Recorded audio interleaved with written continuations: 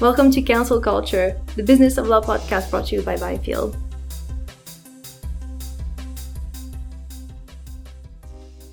Okay, welcome back to Counsel Culture, the Business of Law podcast. So this week I've got Ben with me. Hello, Ben. How are you? Not too bad, Meg. Both of us have had a bit of lurgy recently, haven't we? We really have. We've both been quite ill, so but we're on the mend. Things are looking up. So yeah, be careful out there with all these viruses going around. Make sure you mask up if need be. But yeah, so this week, not too much has happened actually, but there were quite a few interesting pieces in the news. Starting with a survey that was published, I think, in the Times and in City AM, about basically junior lawyers wanting to do more kind of ethical work. So the report was published by Obelisk Support, and it showed that about 75% of junior lawyers in the survey said that they would not join an organization whose values did not match with their own, even if it were offering more money. And about 10% more, so 85%, said that they were looking to if, effect positive change in society through their work as lawyers, which I think will make sense to a lot of people here. I think we've got an incoming generation of lawyers that want to be socially engaged and want to do a bit more good. Any thoughts on that, Ben? Yeah, a few. The headline made me smile when I read it yesterday. Future looks woke as junior lawyers speak up. Well, that absolutely covers everything, doesn't it? But I think the serious point is this, and we've talked about this a lot, really, haven't we, with the Middle East conflict? That firstly, associates and other people working in law firms are demanding two things.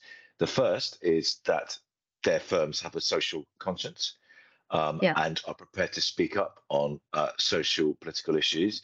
And two, they expect them to speak up in terms of what they say should reflect what they believe themselves. That is really interesting. Not only are firms now expected to actually say something on major issues, but they're expected to have a certain viewpoint as well. And that's possibly what Jonathan means with his own in an inimitable style about the woke agenda. But you kind of know what he means, right? Yeah, I know what he means. Even though I think a lot of young people, young lawyers would take issue with the word woke. To be honest, I can see that. Um, but and quite frankly, I don't really know what it means. I think it's just a made up term. So, but it's just really interesting. That there is definitely a divide because I think obviously everyone deserves some representation, some legal advice, right? Regardless of what they're doing. But I do think we're going to start seeing maybe in the next few years some conversations between lawyers and their clients around what if it's a deal that has to do with oil and gas. I mean, how they could make it a bit more green and that kind of stuff. I don't expect like major like radical changes at all of people saying we're not going to represent Blackstone because they're investing in you know X, Y, and Z. That's problematic. I think the conversations will start to change thanks to that kind of class of young lawyers that might want to do that kind of work. So I think in a way, I think it will force clients to kind of rethink their own strategies and what they actually want to do in a way, hopefully. So it's kind of interesting. And I think there's a bit of a probably with the older kind of partners and firms that just want to get the billing done and just, we'll see the commercial side of it. I think there might be a bit of tension there, but I wonder how internally people will be able to find ways to work together on these things even when it's a difficult situation. And I think even on the BD side, it's not just lawyers. I think even on the BD side, I think we'll start seeing in some specific type of departments people that will not want to work on specific projects or will want to work on things differently, just because of these kind of either geopolitical or kind of societal issues that they really care about. Um, I see it in probably slightly even more dramatic terms than that. And I started noticing it during the beginning of the pandemic. that, voices of people wanting their firms to behave in a certain way and do certain types of work, and crucially not do certain type of work. It's kind of began then. Yeah. And I sort of took a step back, and obviously I was at Salter May at the time, and I thought, what is this firm going to look like in 25 years' time? Yeah. Or 20 years time, when trainees and junior associates in theory will be running the firm. Yeah. What type of work will it do? What shape will it be? It had been the same for 175 years, or whatever it was. What will that look like? And I think we're very much in the beginning of that journey. And the points that you make about decisions, who to act for and who not to act for, and this old thing of everybody deserves legal advice, whoever they are and whatever they represent, is completely out of the window now.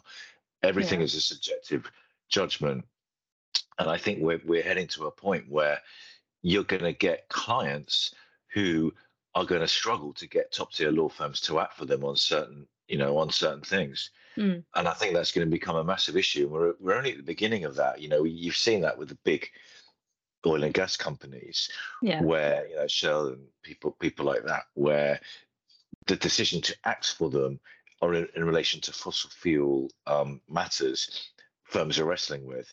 They're going to get to a point where they won't, because their people won't do it. And Mm. I think that's going to be a big punchy period of time for the sector. And I think we're much nearer the beginning of that than we are at the end. Yeah.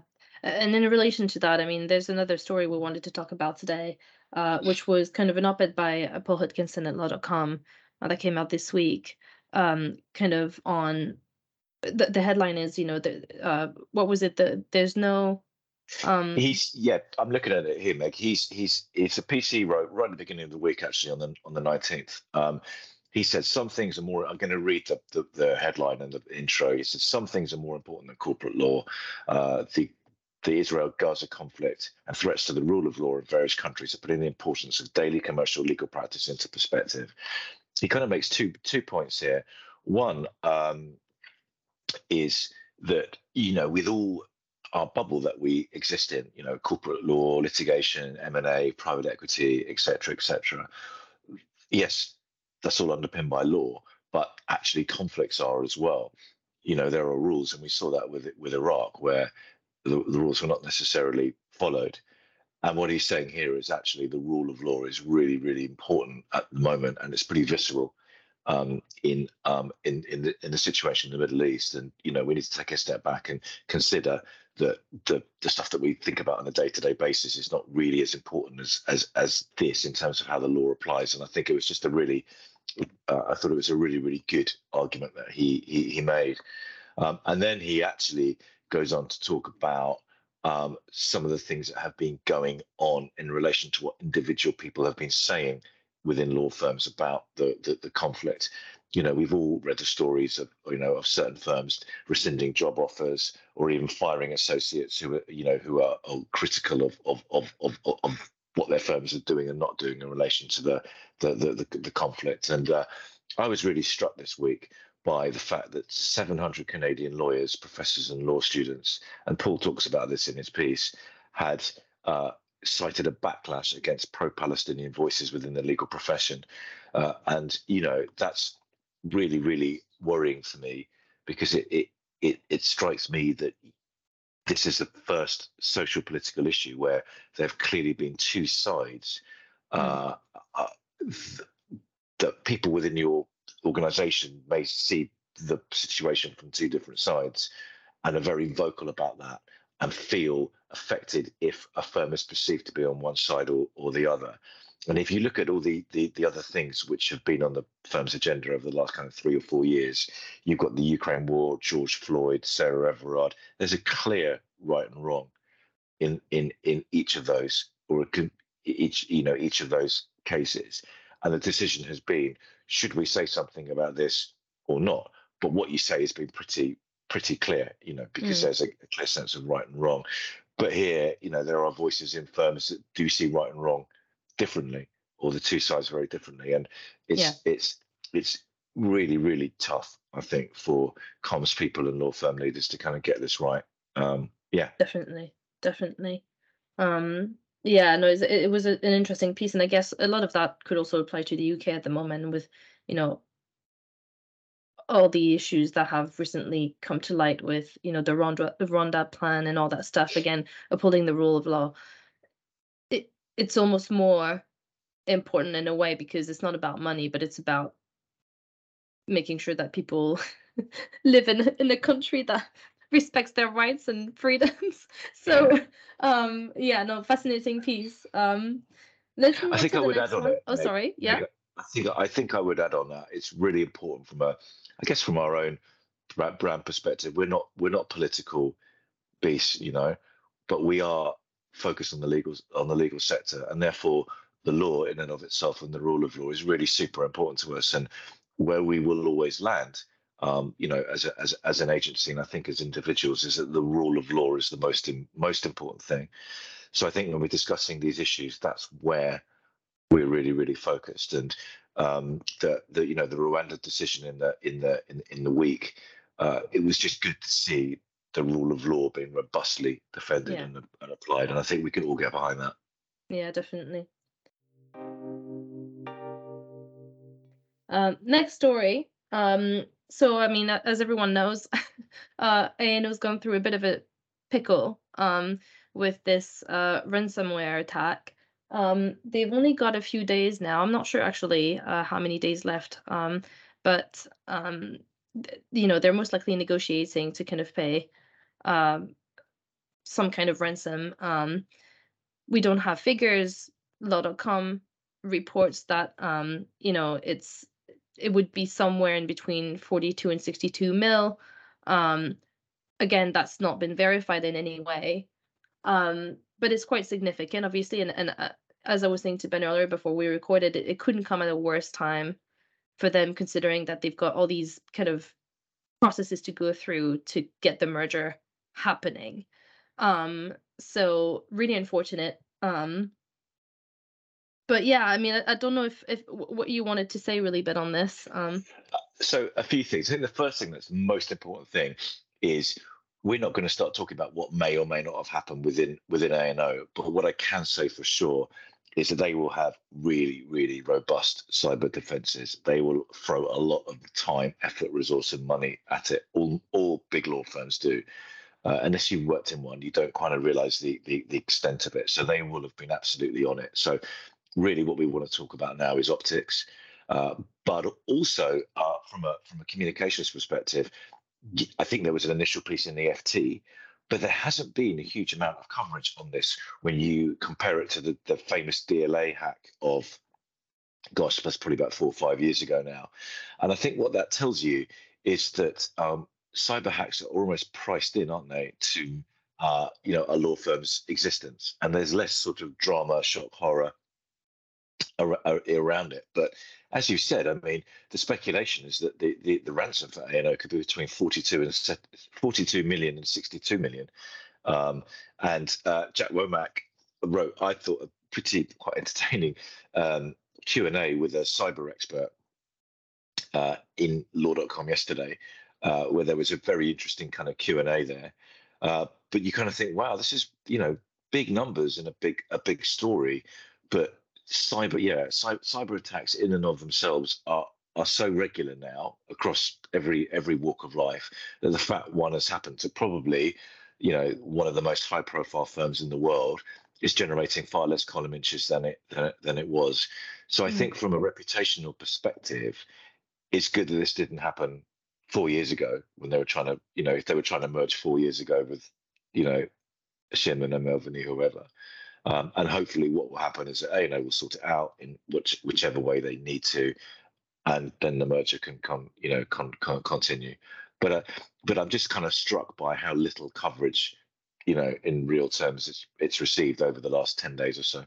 I agree, especially when you consider that actually they're gonna have to pay up for this. So it's kind of, it's not just a hack and they got rid of the issue very quickly. It's actually it's a deeper thing, and it actually will have an impact on the firm. I mean, I think if I remember from the original coverage of them being, hacked themselves, it's kind of clients don't seem to be affected, which is really lucky. And again, I think if from a journalistic perspective, I think if clients had been affected, it would be a much bigger story because you'd see a bunch of lawsuits coming through. Um, but it doesn't seem to be the case here. So yeah, I mean, it's really lucky. And yeah, it's just really interesting that, yeah, as you say, it's not been as picked up as we thought it could have been, or it would have been at least several years ago. So not sure why that is. But in a way, I guess this is not the sort of publicity any firm would want. So it kind of works for the better, I guess. Yeah, I think that's probably right.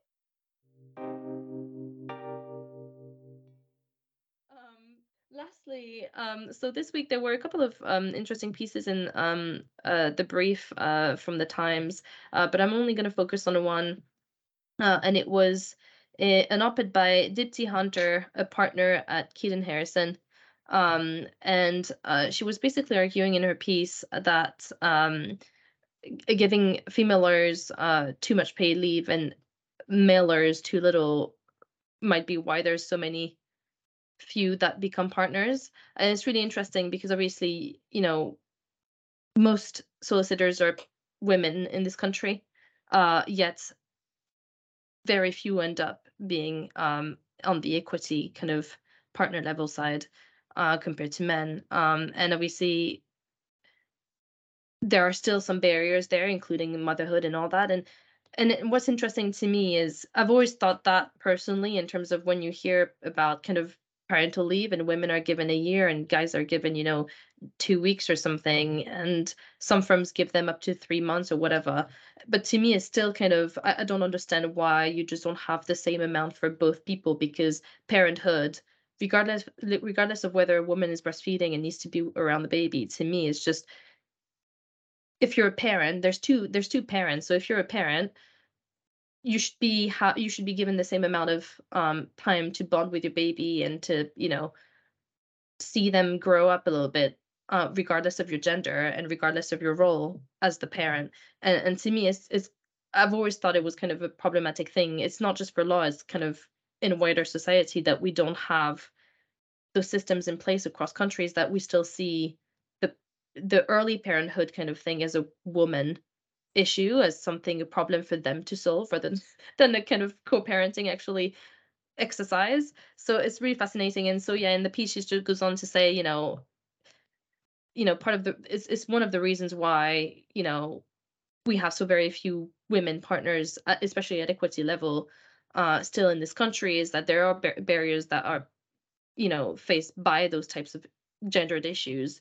And actually, maybe we should have a different approach to these kind of initiatives that are put in place, which, are great, but there's definitely more that could be done. And I definitely agree. Ben, I don't know what your thoughts are. So I thought the piece was good. I found it very thoughtful, but I was also struck that it could have been written 20 years ago as well, which tells us not that the piece is archaic, but not a lot has changed. Uh, Definitely. a- and I think that, conversations about gender equality, fairness, and all that stuff in firms have stalled a little bit, haven't they? I mean, we had the gender pay gap, which was introduced in whenever it was. I can't remember, I'm afraid, but I think it was about 6 years ago, and that shone a huge amount of light on what law firms were doing and not doing in terms of making things feel fairer for both genders. And if you look at firms' gender pay gap reports, they're reasonably quite short, but they're backed up by initiatives and all that sort of, all that kind of thing. And you just don't hear so much about it these days. And it feels a little bit superseded by some of the socio-political things that we were talking about at the beginning of the pod. So it kind of struck me when we were preparing for this and also reading the piece that you just don't read as much about, attempts to make the firm fairer from a gender, firms fairer from a gender perspective. And the numbers are still pretty stark, aren't they, Yeah. in terms of associates against partners and the gender split in the biggest firms. What happens? And it's an issue that the firms haven't seemingly got any nearer to resolving. And I've been in law for quite some time, and I remember talking about this in gosh, the mid to late 2000s. And I'm not sure that the conversation has moved, well, not so much the conversation, but that what firms have achieved have moved on that much in that period of time, which is sad. Yeah, yeah, absolutely. I mean, I'm not sure either, to be honest. The figures that come out every year are just really depressing, and you don't actually see substantial change, which is a bit shocking. And they introduce these initiatives and whatnot, and it's welcome, but I still think there's a real lack of understanding of the core issues, and I'm not sure why that is. It's not rocket science.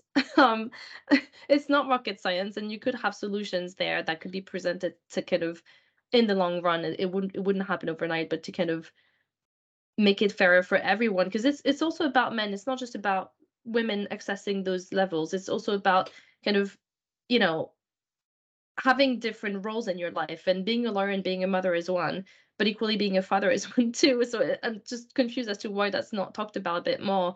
And yeah, I just think it should be a shared kind of responsibility type of thing. Personally, I don't see why we're still living in a place where we think that parenthood responsibilities should rely primarily on the mother. It's really problematic as a society, I think, and it shows in business life as well, and in the types of policies that government put into place and initiatives that firms put into place. It's just, you can still clearly see the issue there, and it's a bit frightening to me. But yeah, so on that note, I think that's it for this week. Okay. Thank you for joining, and thank you to the listeners for joining us as well. We're on Spotify, Google Podcasts, and Apple Podcasts, and I guess we'll be back next week for another episode.